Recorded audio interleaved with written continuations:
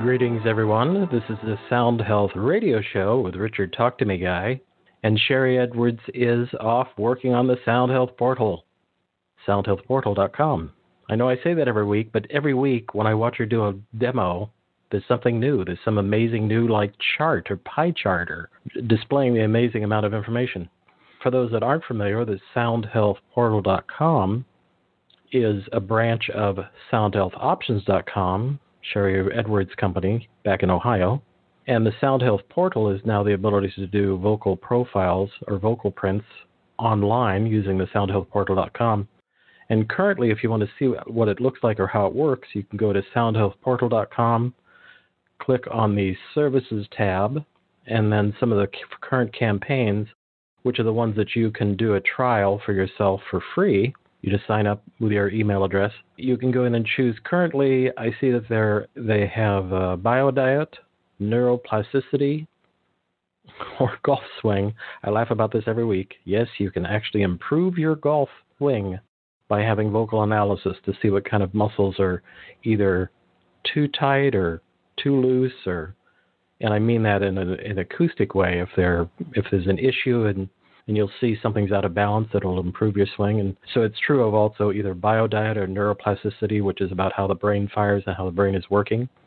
And there are others. Those are just some of the three that I remember. And you can go there and you sign up for, as I say, a free account, email address, do 2 45-second recordings, and then submit that with the campaign that you're interested in, let's say neuroplasticity. And within a couple of hours to 12 hours is the most I've ever waited, you'll receive an email with a report with a mind-blowing amount of information and a chart that shows where things are, which all makes sense once you see it. Or you watch a demo, you can go to soundhealthoptions.com, and under media there, Sherry has a number of different demos looking at different aspects of the portal, specific, like looking at neuroplasticity. And we'll do a visual demo showing you a live and workup of somebody's voice. And it shows the imbalances. Another example of the Sound Health Portal is the Nano Voice, which I use quite a bit, where you, again, do a recording. And what I use this for is when I'm going to add a supplement or a food that I'm testing to see if I have a reaction or an imbalance with. So I'll do a recording with the Nano Voice. I'll then add a supplement. I'll wait about 20 to 30 minutes, and then I'll do another recording with a Nano Voice. And then I can look at the chart and see if something got hypertonistic or too much, or hypotonistic, not enough. If some way that supplement shifts something in a way that's not beneficial to me, that I'll know. Or if it does cause something I'm looking to want to enhance, oxygenation, I'll say, I'll be able to look at that and get that information. So I'm a big fan of the Nano Voice for those kinds of quick, what's going on? It's a really handy tool, and that's now all available at the soundhealthportal.com. And this is the point at which, and I say that every week, where this is going to be a great show with Maria Goodavage on Dr. Dogs. Fascinating work, amazing work, and her passion for dogs. I'm a big fan of Team Dog. You'll be able to find the replay of this show about 15 minutes after I hit the end of show and you hear the outro music. And you'll be able to go to soundhealthoptions.com, click on Media, and then click on Sound Health Radio, and the replay link that'll take you back to chat and give you all the information on the show. Or you can go to any of your favorite podcast aggregators, which means iTunes, Pocket Casts, Stitcher, Google Podcasts, Dogcatcher. Yeah, there's one, Dogcatcher. I like Dogcatcher, actually. It's a good app. And you can search for either Sherry Edwards or, one word, Talk to Me Guy. With a number of them like Stitcher or Pocket Casts, it's really easy to share a show. And this is one of the shows where is fascinated with this kind of leading edge research, because that's what this really is it's leading in such an amazing way. You're going to want to share it with your friends, and you can do that easily with Stitcher and Pocket Cast. And with that, former USA Today journalist Maria Goodavage is considered one of the foremost author experts on working dogs, with her critically acclaimed New York Times bestselling books, Soldier Dogs, Top Dog, and Secret Service Dog. She's appeared on numerous national TV shows, including The Daily Show and Today Show, and has given talks about working dogs at the New York Stock Exchange, National Museum of the United States Air Force, and other notable venues. In her new book, Dr. Dogs, Goodavage brings us an in-depth and engaging investigation of the cutting-edge science behind how dogs are able to detect disease and aid people who suffer from a wide range of physical and mental health conditions, including cancer, Parkinson's, diabetes, sleep disorders, autism, and schizophrenia. Dr. Dogs is Maria's most personal book to date, as she has a difficult-to-diagnose cancer threat in her own family. Maria joins us to talk about her latest book, Dr. Dog, How Our Best Friends Are Becoming Our Best Medicine. Welcome, Maria. Thank you, Richard. Happy to be here. And as far as my voice, I find your intro fascinating, and I'm just getting over laryngitis, so I'd be interested in hearing what sound has to say about me. But we can talk about that after the show. I can walk you through that easily. It's really amazing. Yes. The first time, I actually think there's an interesting equivalent in a certain way here, and we'll get to this. We won't talk about this at this moment because I have a particular opening question for you. But I know that you did work at the Diabetes Center in Northern California with dogs. And in a certain way, Sherry's work is using the voice to come up with information that people are like, you got that from the voice? And then she explains that the science behind it having to do with the vagal nerve and how it innervates and what it does and how it indicates and how it can reflect in your vocal print. And dog service, what you're talking about with dogs is amazing. But my opening question is, you're possessed by dogs, and I mean that in the most positive of ways, in the sense of what the theme of your books that you've written.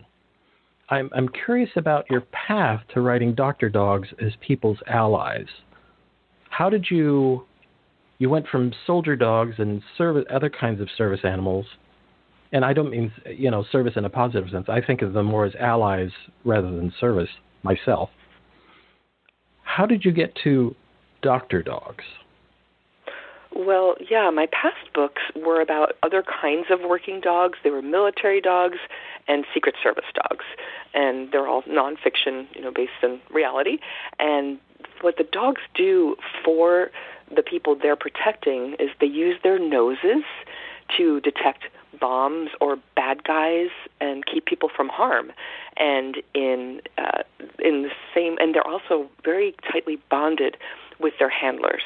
So when I started hearing about dogs detecting cancer in laboratory settings, say in Japan, it wasn't really. I thought, this is not that different from the dogs who are protecting people from bombs, because they're using their noses to get to the bottom of this information that could be harmful, and also the bonds with the people they work with. And especially when it comes to, like you just mentioned, the diabetic alert dogs I went to. I hung out at the diabetic, it's called Dogs for Diabetics in Northern California, and watching them train and then watching them with their handlers, they're almost acting as one unit. They really are, and they're saving lives every day, just like these dogs do in war situations. So it really wasn't that much of a jump, and I'm a super science nerd, and so I have stacks and stacks of the most recent scientific studies and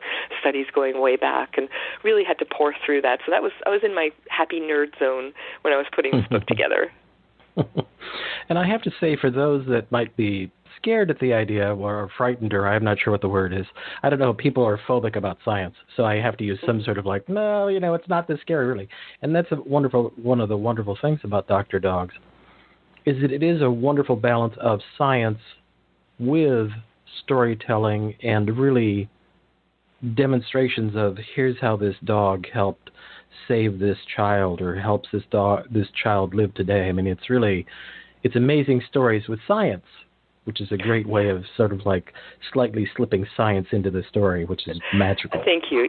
Yeah, and I do try to make the science. I did the heavy lifting of really, really, really, getting to know it so I could simplify it and make it easy for readers. And that's what I used to work for USA Today, so I had to, I had to take the hard stuff and make it easy. So you don't even realize half the time that you're really reading about science, and it's very digestible. I hope that's what I've heard so far, anyway.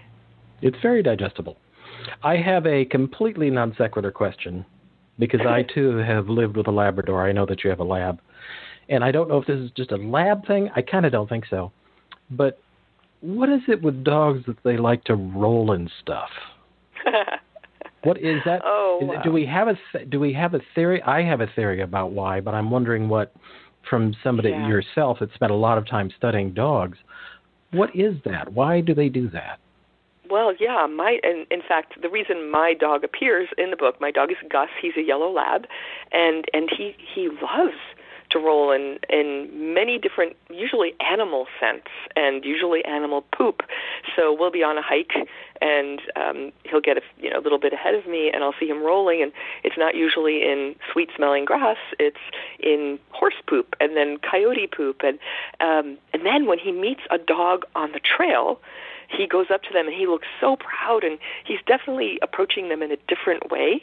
And usually the dog, especially if the dog is younger, he sniffs at Gus and they look at him like he's a dog god made of all these animals. And he's proud, and the dog is looking at him just like he's not a creature of this earth or something. And I think in Gus's case, and I've read studies also that say that the dogs are kind of camouflaging themselves. They're becoming hard, to identify as themselves. There are studies about foxes who do this and other animals, and that it might be a way of camouflaging or attracting certain other kinds of animals or something. So I don't know the bottom line, but I do know that it can be kind of gross sometimes on walks. What's your theory?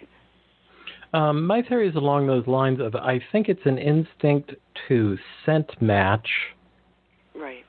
And part of that is coming from, I think that because I've had that same experience when I've been out walking my dog, or when I used to walk my dog, that she would roll in something, and then when another dog would meet her, they'd be like, "Wow, that is so cool! You smell like that," because I didn't know you were a dog. I thought you were, a fox, or I think it's that, because there is that. It's not just that they do it so assertively, it's that when they meet another dog, the other dog is equally as thrilled, like, "That is a totally cool smell. I had no idea. That's amazing. That's awesome." Because the other dogs are inevitably, or at least in my experience, very excited by this, like, "Oh my God, you smell like that? That's so cool." Like, really? Yeah. Why? But that's my theory. Scent matching. And it can be that they're like, when a fox does this in a rat or something, the fox might be coming home and saying, "Look what the creatures are that I just passed by," or if it's something that they want to eat, they can know that is that's what's available, the mice or whatever these animals are eating. So that can be another way, or maybe it's even saying, let's stay away from the coyotes. Who knows? But yeah, it is with my dog. In my personal, completely non-scientific mind, it does seem like, hey, I'm really cool, and and he is treated like a rock star especially when puppies come up to him, and they do that wag, that sort of super fast wag, and they get so excited, and Gus stands there like a rock, just super tall and proud, and look at me, yes, I am so cool. It is. They're very much like rock stars, and I do think it is that scent matching of they're disguised. It's like they put on camo. They put on olfactory camo. Right. Oh, that's a very good way of saying it. Yes. Which is and like an amazing feat for a dog. And now, which leads me to talk about, so can you compare the human nose to the dog nose in terms of olfactory capabilities? I was just about to get into that because that was such a perfect introduction to it. Humans are not that bad at smelling things. I personally have a very good sense of smell, but it's nowhere near as good as a dog's sense of smell. We have about 6 million olfactory receptors, which is not too bad, but dogs have up to 300 million, and their brains are much better equipped to make sense of these scents, so to speak. They can sniff in parts per trillion, which that's a kind of a hard concept to visualize, but think of a packet of sugar or a teaspoon of sugar in the equivalent of 2 big Olympic-sized swimming pools. So that's that ratio. So they can sniff in the smallest amounts things that we have no idea exist. And one way I like to talk about the sense of smell is that their olfactory world is as kind of as rich and vivid as our visual world. So if you think about how we see things and how everything looks so interesting, that's the world of smell to your dog, to our dogs. And one scientist I interviewed at the University of Pennsylvania likes to say that dogs can smell in color. And of course they can't, but that just gives you more of an idea of how rich and how vivid that olfactory world is that is pretty much invisible to us. Yeah, it's all to me. I'm an old film buff, and I think dogs smell in Technicolor, which was really that's how Fantasia was made. The original movie Fantasia was made in Technicolor. It was a very rich, deep film type, which had amazing tonal scale, and I think that's how dogs smell. Is they smell completely in Technicolor. Dancing elephants and flying horses of exactly pinks and blues. exactly. And so dogs, well, let me back up just a second. I'll say that I learned a lot from my dog when I would walk her. Now, I have to sidebar for a moment. I was a chef for almost 20 years. So I think my sense of smell and taste is probably a little more tweaked in a sense than regular people, just because when you're running a kitchen, you're unconsciously alert of something burning or getting close to burning or a piece of meat that's cooked too much, or you're monitoring everything with all of your senses. You hear stuff, you smell stuff, you're not just watching, you are watching also, but you're using everything, because when you're full on and you're about to seat a table of 100, you've got to be pretty cranked up. So I learned a lot from the lab when I would go out and walk with her. She trained me and seemed to really enjoy it when she would look over. Because when dogs smell something, as soon as I think they hear something first, I'm never sure which, but she would then stick her nose up into the air. She wouldn't just stand there and look. The nose would go right up into the air. And so I learned to do that. So it's an unconscious thing I still do this day. When I'm out, my nose is in the air. People are looking at me like, what is this guy doing? But I learned it from my dog. And she would sort of radar it in, and she'd get pointed and focused on where the source of the smell was coming from. And then she'd look at me after we did this for a while. She'd then look at me like, oh, yeah, that's totally cool, isn't it? Like I knew what she was smelling, because she'd wag her tail, that happy wag, like, okay, now let's go. And so I learned I learned to smell the airways by watching the dog, learn from the dog. And there is something to it. I can't not do it, because I watched her do it and see that it works. And someday, I don't think I'll ever see in Technicolor, but I think I have a pretty good scent in terms of, finding things in the airways. And I learned by watching my dog. That's great.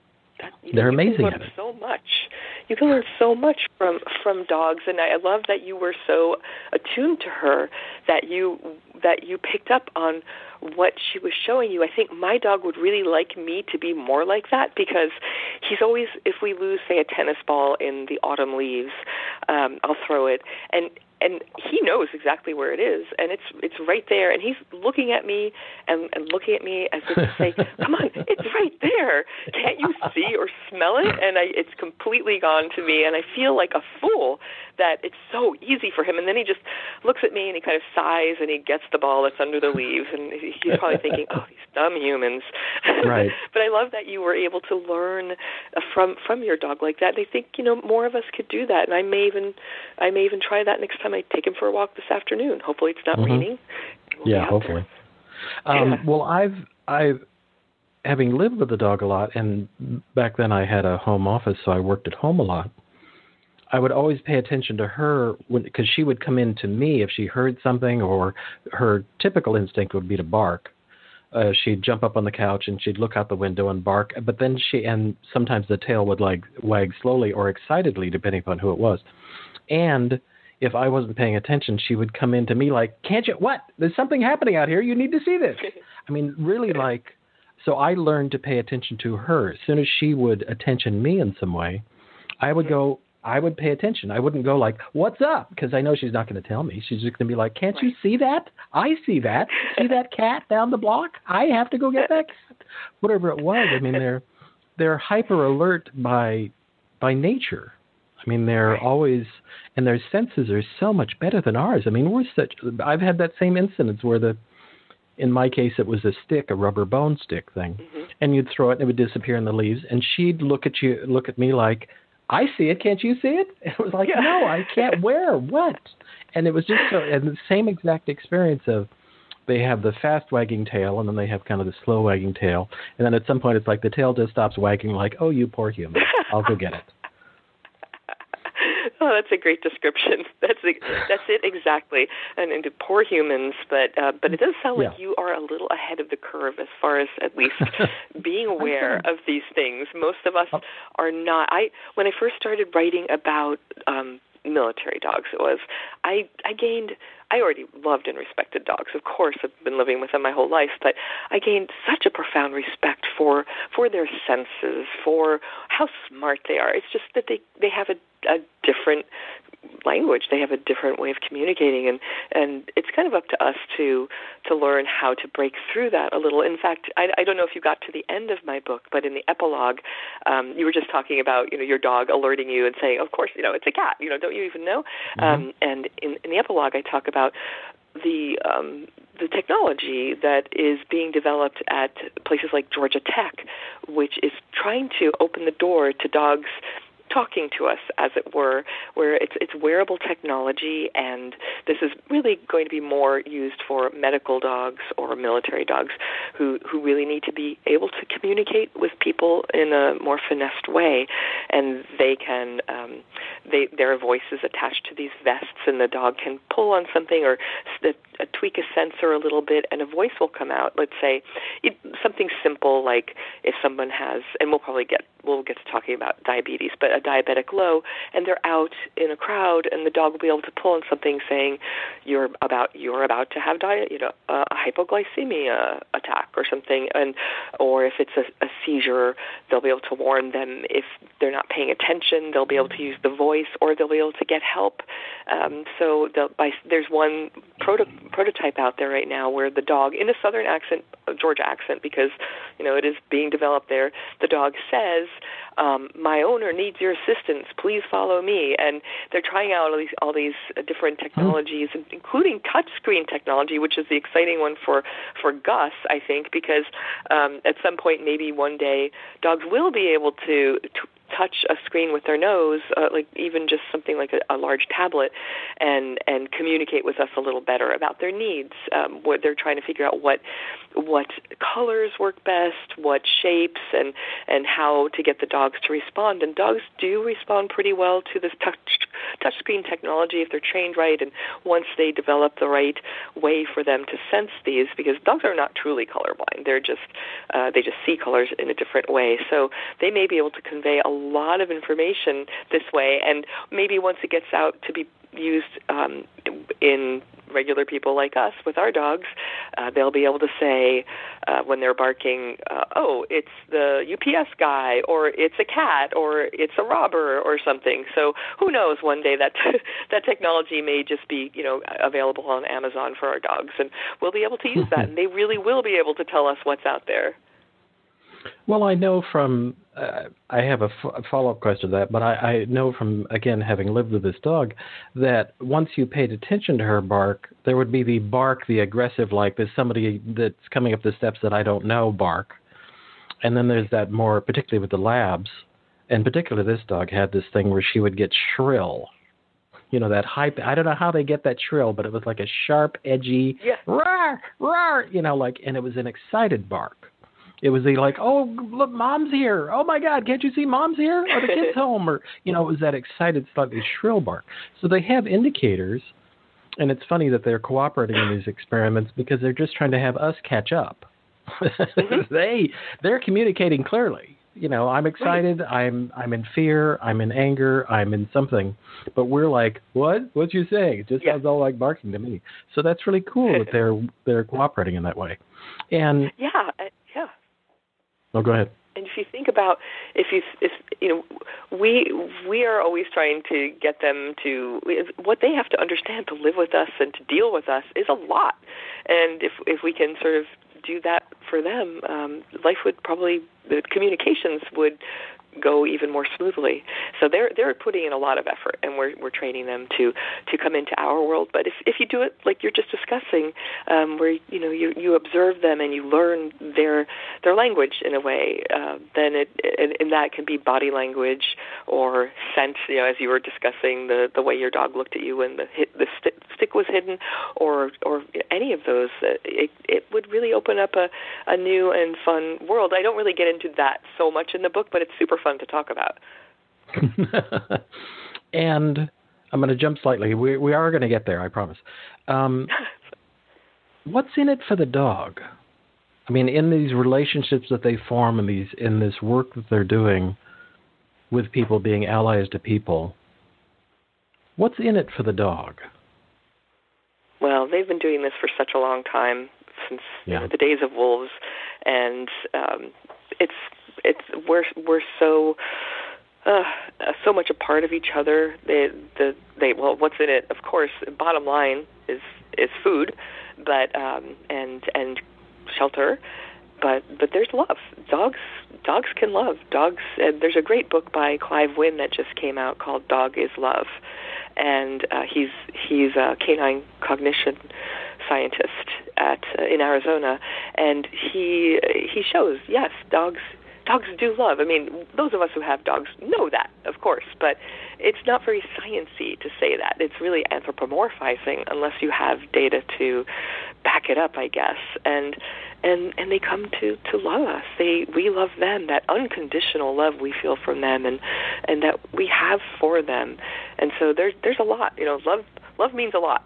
And sure, food. And my dog loves me even more when I'm preparing dinner. I think when I'm opening the refrigerator, he's extra interested. But they get a lot out of this relationship.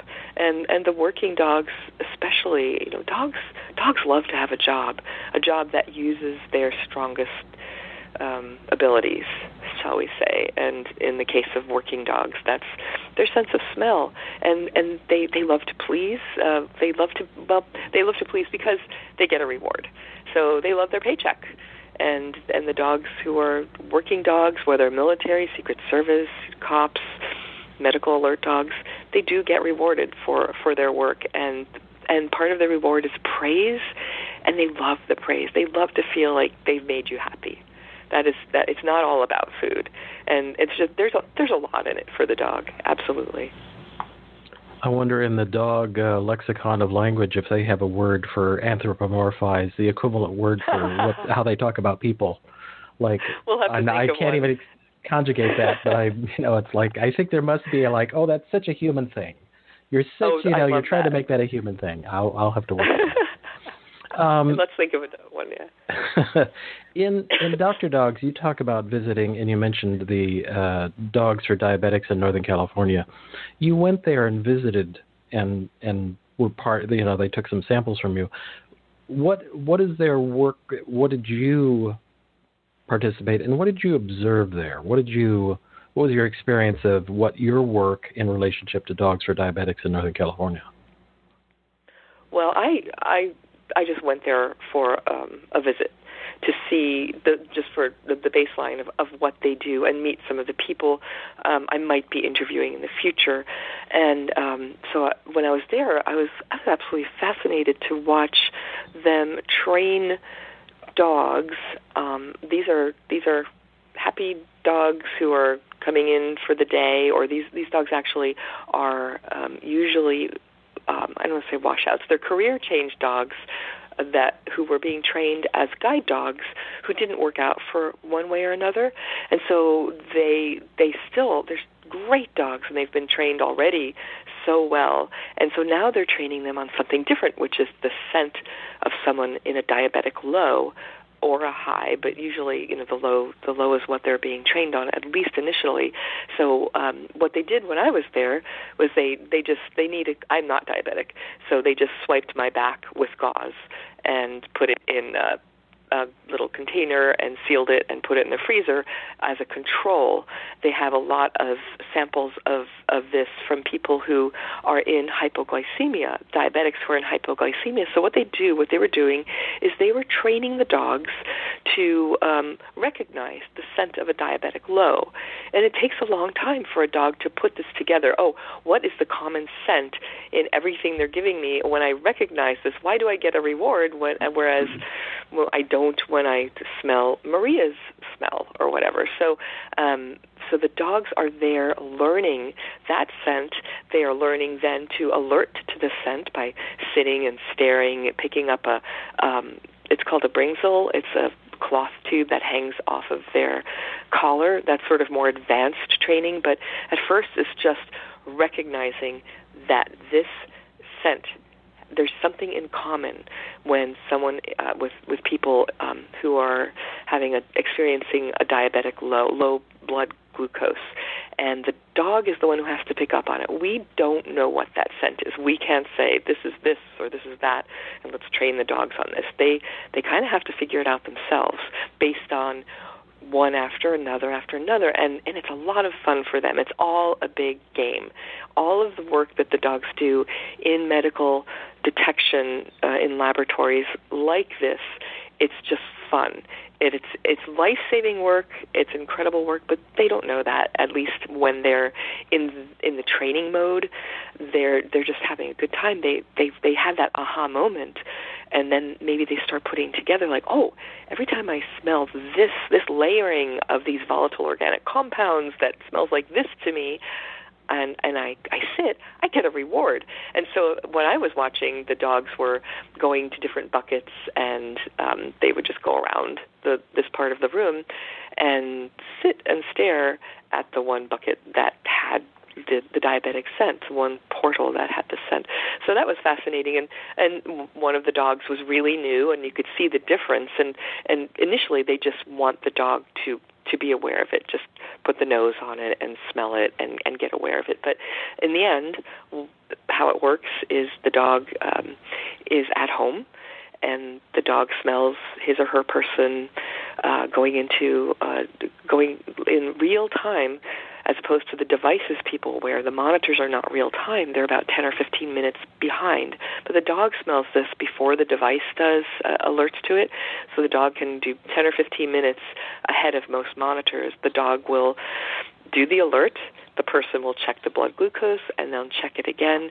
If it's a certain percentage decrease within a certain time, the dog gets a reward, and of course they're able to take care of this by eating something or drinking something before they would normally do that with the monitor. And a dog, amazingly enough, doesn't have to be right next to you. I wrote about people in the book who were a little boy could be outside jumping on the trampoline, and the dog is inside and will alert.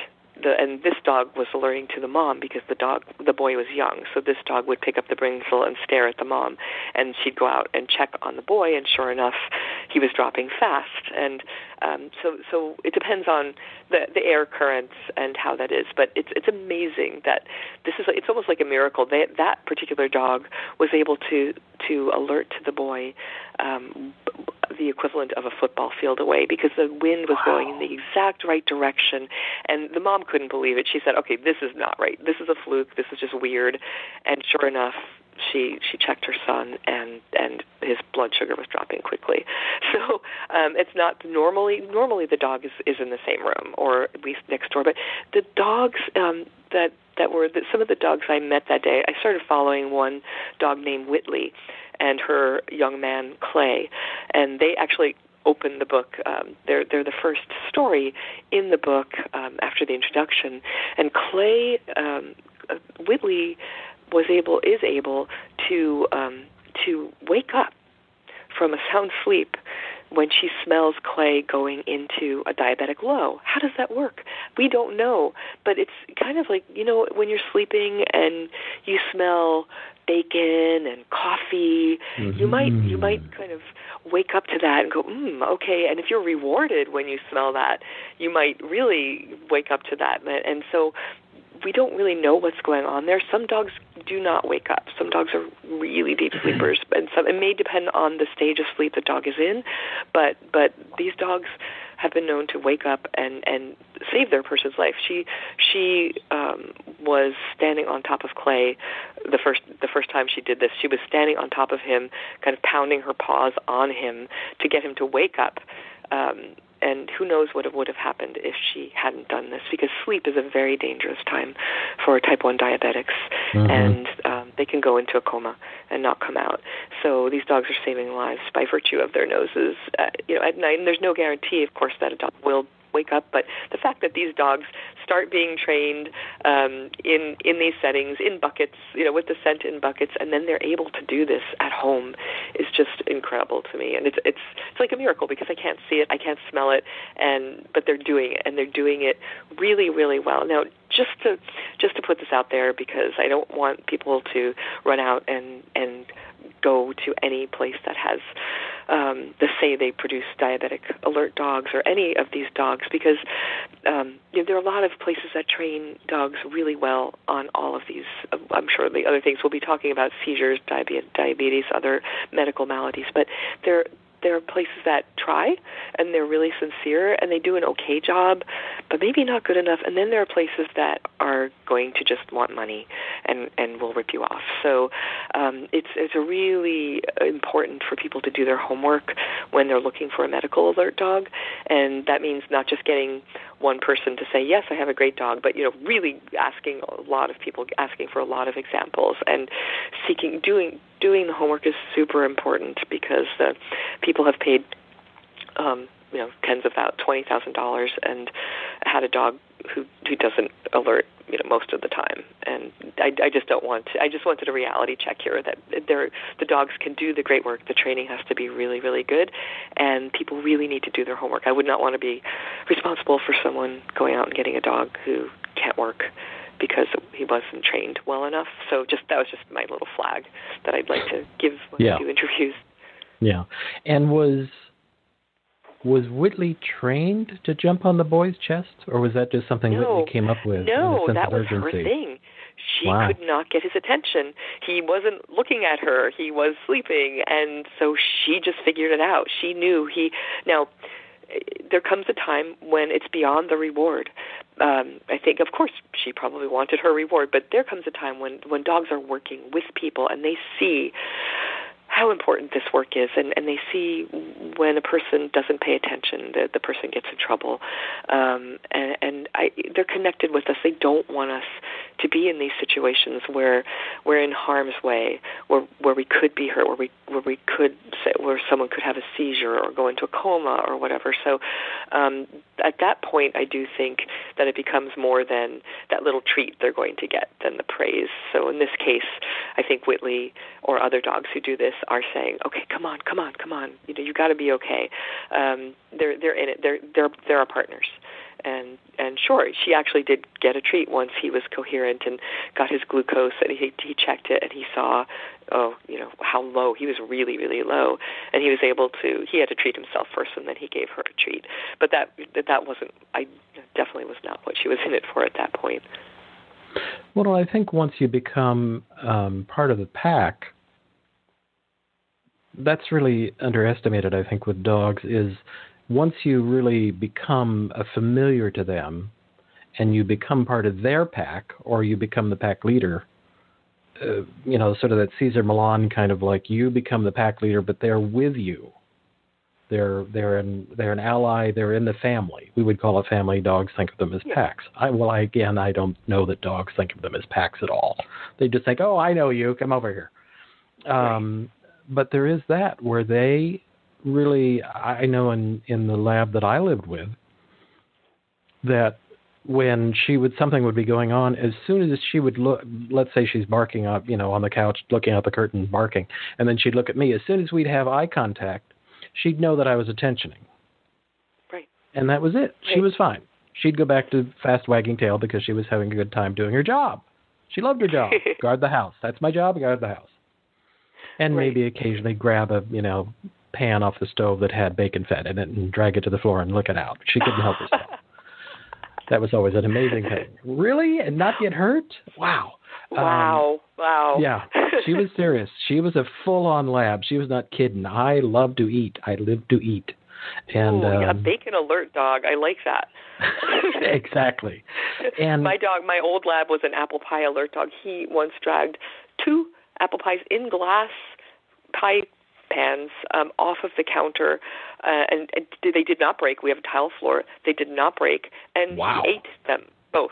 And they were tucked way back on the counter. So it's amazing what labs will do for food. And actually, that is one of the reasons that a lot of the dogs you'll see in the medical alert world are Labrador retrievers, because they love food and they will work for food, and they'll work really hard for food. They're driven by it. So that's one of the reasons. And of course, they're just amazing dogs and great companions.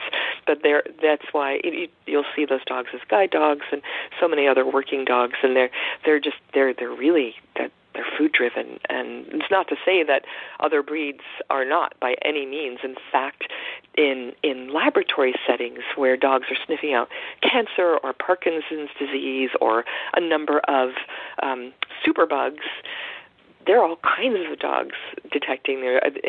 Will probably stop me if you want before we talk about this, before you want to talk about it. But there are dogs all over the world. I went all over the world for this book, doing my research, and I watched a Pomeranian sniff out Parkinson's disease in Washington State, and dogs, and also Vizslas doing this, and German Shepherds, and all kinds of mutts and terriers, and of course labs and Goldens and mixes. So especially in these research settings, it can be any kind of dog. They just have to be really reward-driven, food-driven, or toy-driven in those settings. And when I talk about laboratory settings, I don't think of beagles locked away in cages. These dogs who are used, say, in cancer research or whatever they're doing behind the scenes, are dogs who usually they're dogs who come in for the day or part of the day.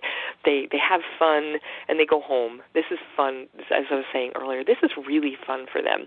They are sniffing. They're using their strongest scent. It's super obvious to them, and they get a reward for this. It would be like us walking around saying, "Oh yeah, there's the ring. Oh, okay. Oh, it's over here now," and getting $5 every time we see the ring or whatever it is. So, but asking a dog to smell something like cancer, it does take a long time. It does, like as we were talking about with diabetes, with something like cancer, and their dogs are doing this all over the world now in these laboratory settings and at universities and research centers, and it's incredible.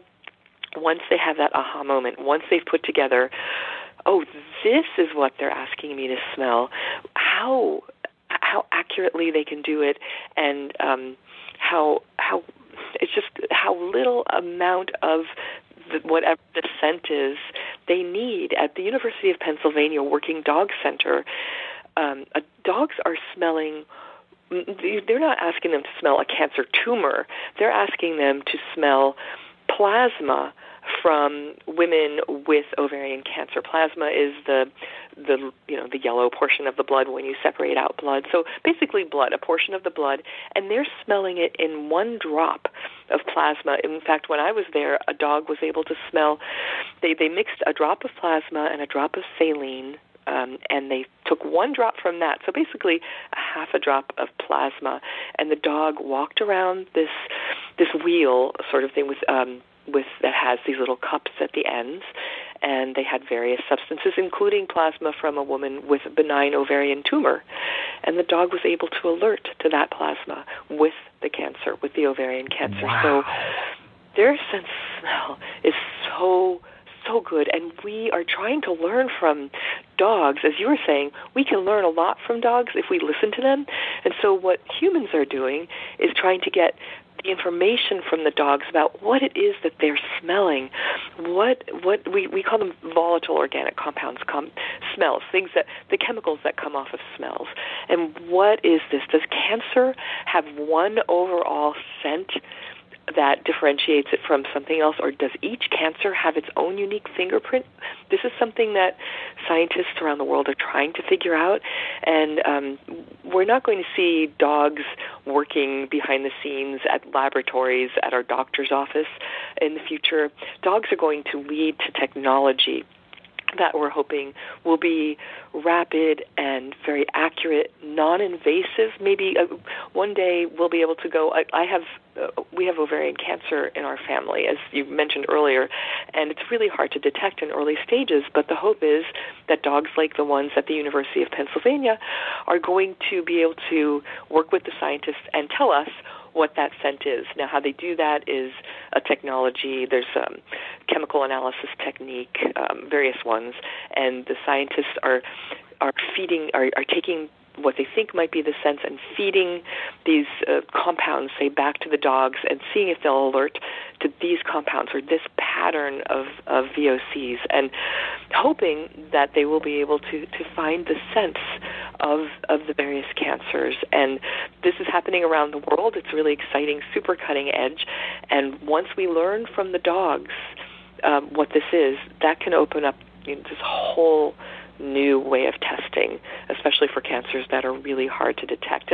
And that is going around. That's happening now with other technologies. There are ways that I've been reading about how science is able to now detect various cancers in blood that they could never detect before. So there's a lot going on. There's a lot of exciting stuff going on in cancer detection in general, but the fact that dogs might be able to lead to technology where I'll be able to go to the doctor's office maybe in 10 years, breathe into a tube, and if it doesn't show that I have this volatile organic compound on my breath, then I'm good for another year. It could be urine test, it could be blood, but it will.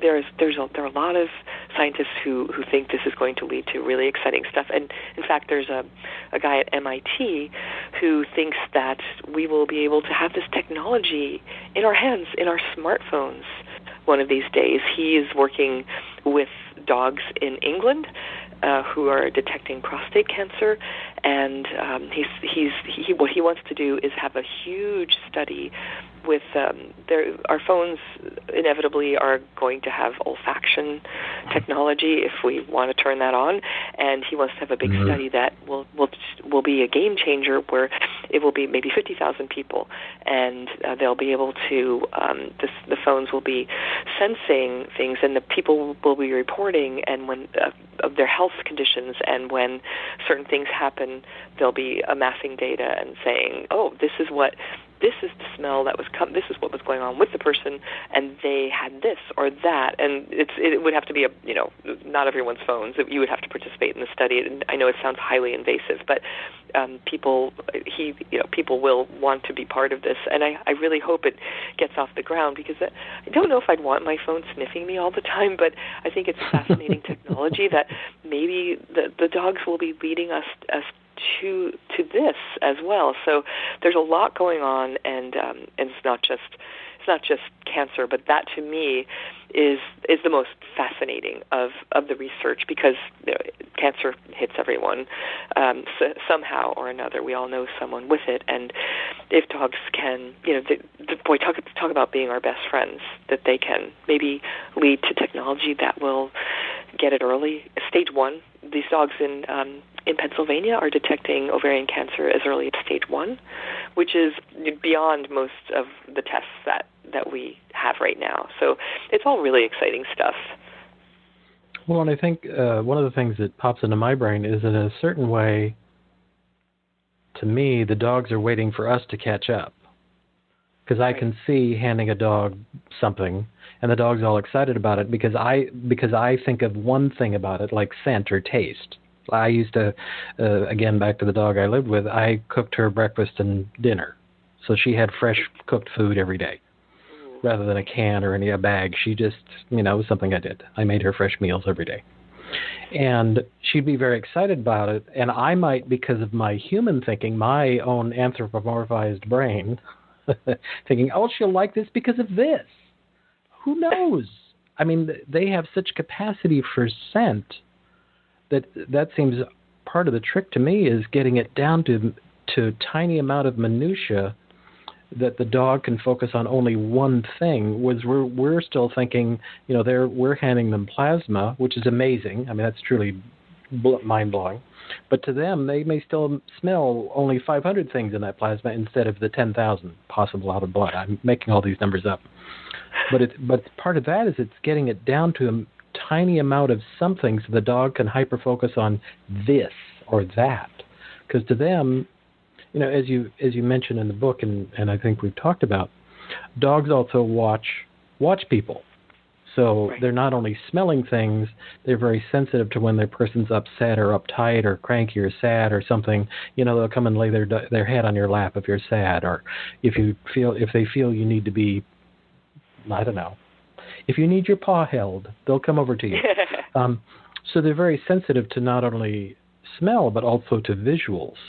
So back to the dog, Whitley jumping up and down on the boy's chest. That dog probably was sensing not only the smell coming off the boy, but also the, how he was breathing or how he was acting. She was, the dog was aware of a lot of other factors. Right. And that's just like with, go ahead, sorry. No, go ahead. That's just, that's part of it. Absolutely. They're trained on the scent, but then so much more comes into it. As you said, body language. Even with seizures, it used to be thought that you cannot train a dog on the scent of a person who is about to have a seizure, that the dog learns. So they're seizure alert dogs, just to get back to the basics here, and they tell the person ahead of time when they're going to have a seizure. And it used to be thought that you can't train the dog. The dog would be paired with the person as a seizure response dog. So the dog would be there during the seizure. The dog would be able to push the 911 type of button. The dog would be there to prevent the person from maybe hurting themselves and stay with the person and comfort them afterward. But these dogs who are trained to do that would start maybe getting anxious 10 minutes before a seizure, and the person would note that eventually, Janie starts whining, and then 10 minutes later I have a seizure. So the person would put that together, that the dog would do this. But now they are training dogs on the scent of seizures.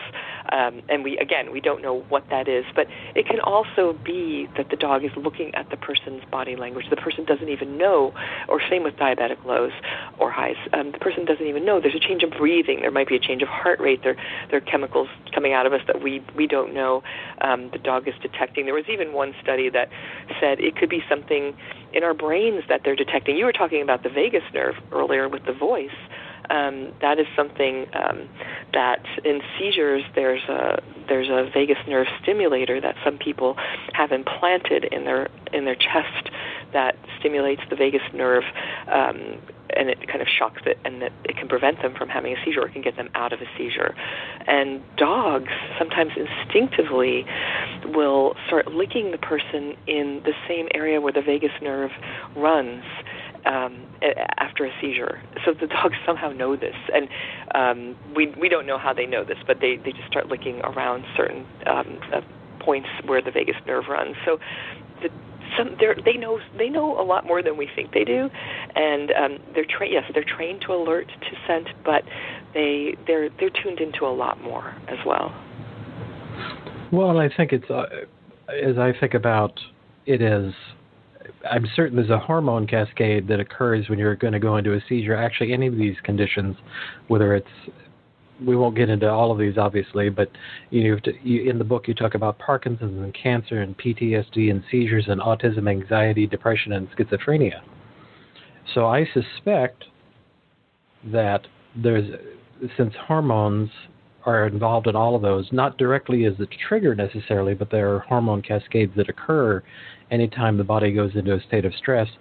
It may be, we live in semi-permeable membranes called our skin, and right. Dogs smell incredibly powerfully. So to me, in a certain way, it makes sense that it's possible that a dog could get the scent of that some point in the hormone cascade that's like, alert, alert, I know that smell, that's not good. And the next thing you know, you have a dog jumping up and down on your chest. I mean, right, and even pet dogs are doing this. The dog doesn't always have to be trained. There are numerous pet dogs who start alerting to seizures or even diabetics, and actually cats have been known to occasionally alert to. Yes.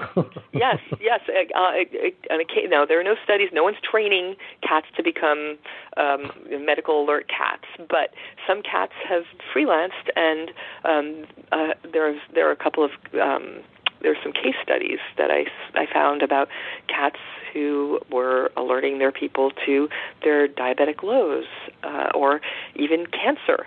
There are, of course, dogs, and there are many anecdotal tales of dogs who have discovered their person's cancer and tried to make them aware of it. And I write about one particularly important one, actually, in the book.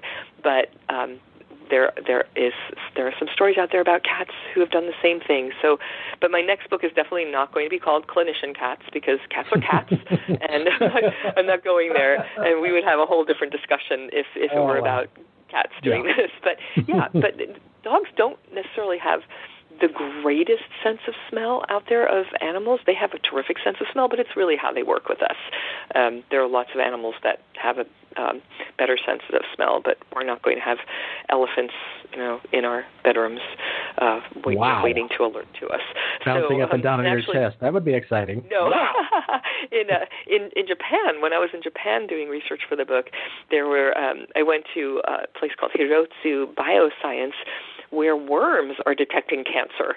They're little nematodes, and they're in a petri dish, and when urine of someone with cancer a little dot of urine was placed in the petri dish, the worms would waggle over to the urine. They were attracted to urine of someone with cancer, and when someone with healthy urine, when the healthy urine was placed in a petri dish with the worms, they would waggle away from it.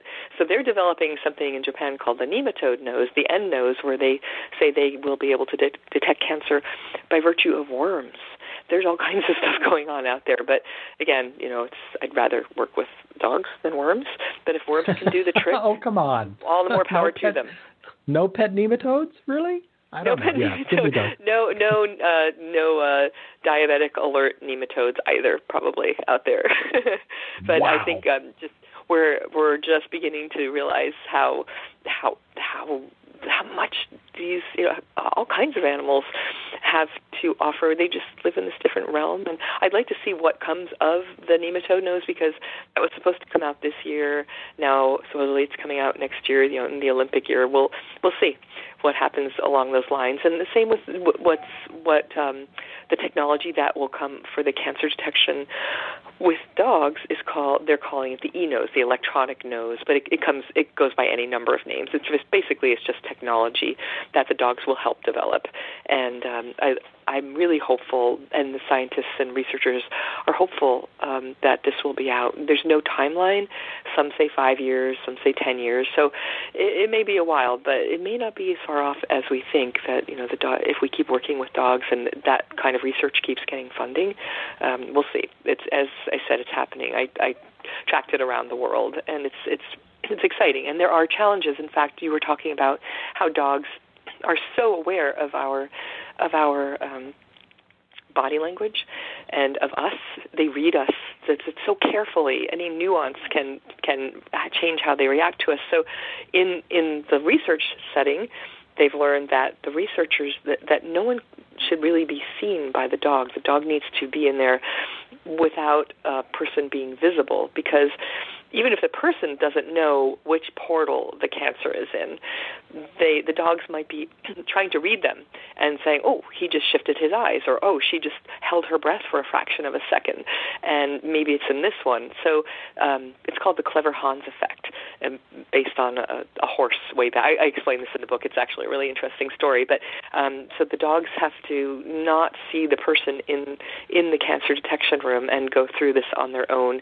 The person could be hiding, and there are scientists usually behind glass, the one-way glass. So that's how astute they are. That's how much they watch us. So some of the earlier successes in cancer detection may have been partly because they're watching us and we knew they're watching the people, and the people knew where the cancer was. We learned quickly that was not the way to do it. The scientists said, we cannot be in the room at the same time, and so the dogs are more on their own. But yeah, that just shows how tuned in they are to us, to the point where we are anomalies. We are a condition that has to be factored out when they're doing research in these settings.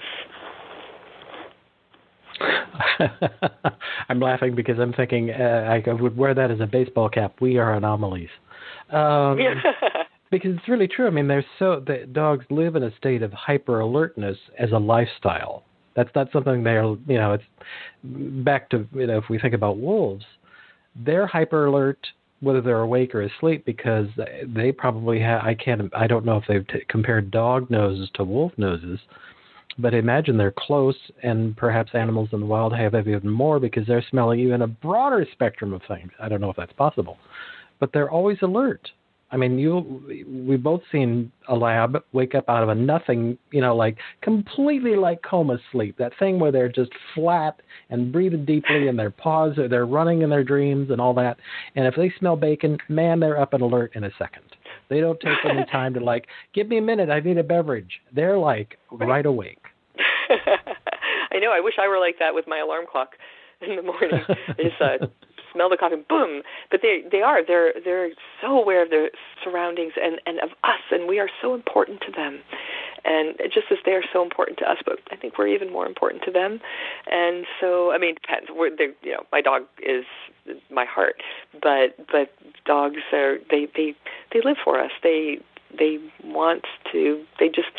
They're such great partners in life, and to have them be able to save lives by virtue of this. And in the book, I also, a big chunk of the book is actually about mental health and how dogs are able to help with those conditions you mentioned, and even things like schizophrenia. And not that it's always about scent, but it's about the bond. It's about being able to tell ahead of time when something's about to hit the fan, and whether they're tuned in by any of their senses, they can do this job, and they want to do this job, and they're really, really, really good at it. And they really are. It's the subtitle of my book is how our best friends are becoming our best medicine. They already are our best medicine, as you said. When we're having an off day, we're sad or whatever, they're there for us. But this is just the whole new cutting edge way that they are our best medicine. I'd actually be we're going to wrap in a moment. I would be really actually excited to walk into a doctor's office and find a dog there.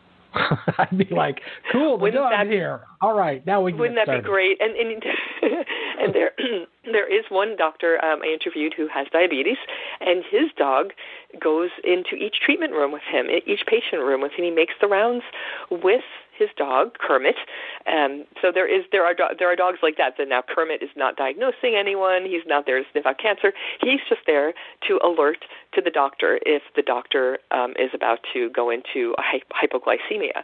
So, but that patients really do enjoy seeing Kermit in his office as well. And he's never had a patient who was so scared of dogs or so allergic that it didn't work out. But it really can help, especially with children, when they see a dog, and it makes them all the more relaxed. So that is one. His name is in the book. If anyone's in Santa Rosa, California, and wants a doctor who has a dog who makes the rounds with him, they can go to him. What's his specialty? Does he have a specialty? I mean, not Kermit. I don't mean Kermit. I mean the doctor. The doctor, yeah. I think he's a general doctor, or regular internist. Or no, not internist. He's a family doctor, I believe. Cool. He was seeing everything. He used to have a more of a specialty, but yeah, he does the rounds, and he's up in Santa Rosa, and you can find him in the book. And you will meet Kermit, who is an amazing dog, and I got to spend a lot of time with Kermit the day I spent in the offices with him. And Kermit has also alerted to. It used to be that the doctor was doing procedures that were involving some surgery, and Kermit couldn't be in the same room, but Kermit would be out in the nurse's station alerting sometimes to a diabetic low that was happening to the doctor in real time while the doctor was doing the procedure, and the nurses would have to come in and say, "Oh, Kermit's alerting," and so the doctor would take a little glucose or whatever, because it said dogs do it in real time. And so it's fun to watch him make the rounds when they just walk down the hall together, and these partners in life, and go into the room and close the door, and Kermit just would settle in his bed, just away from everyone. If he needed to work, he'd work. Otherwise, he's just unobtrusive, and he's there. I would love it if my doctors had dogs, and especially cool dogs like Kermit. But it's an anomaly, another anomaly. But the patients really enjoy seeing the dog as well.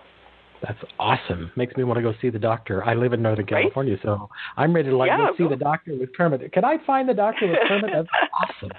I'd love that. Yeah, he'll always be there. That's great.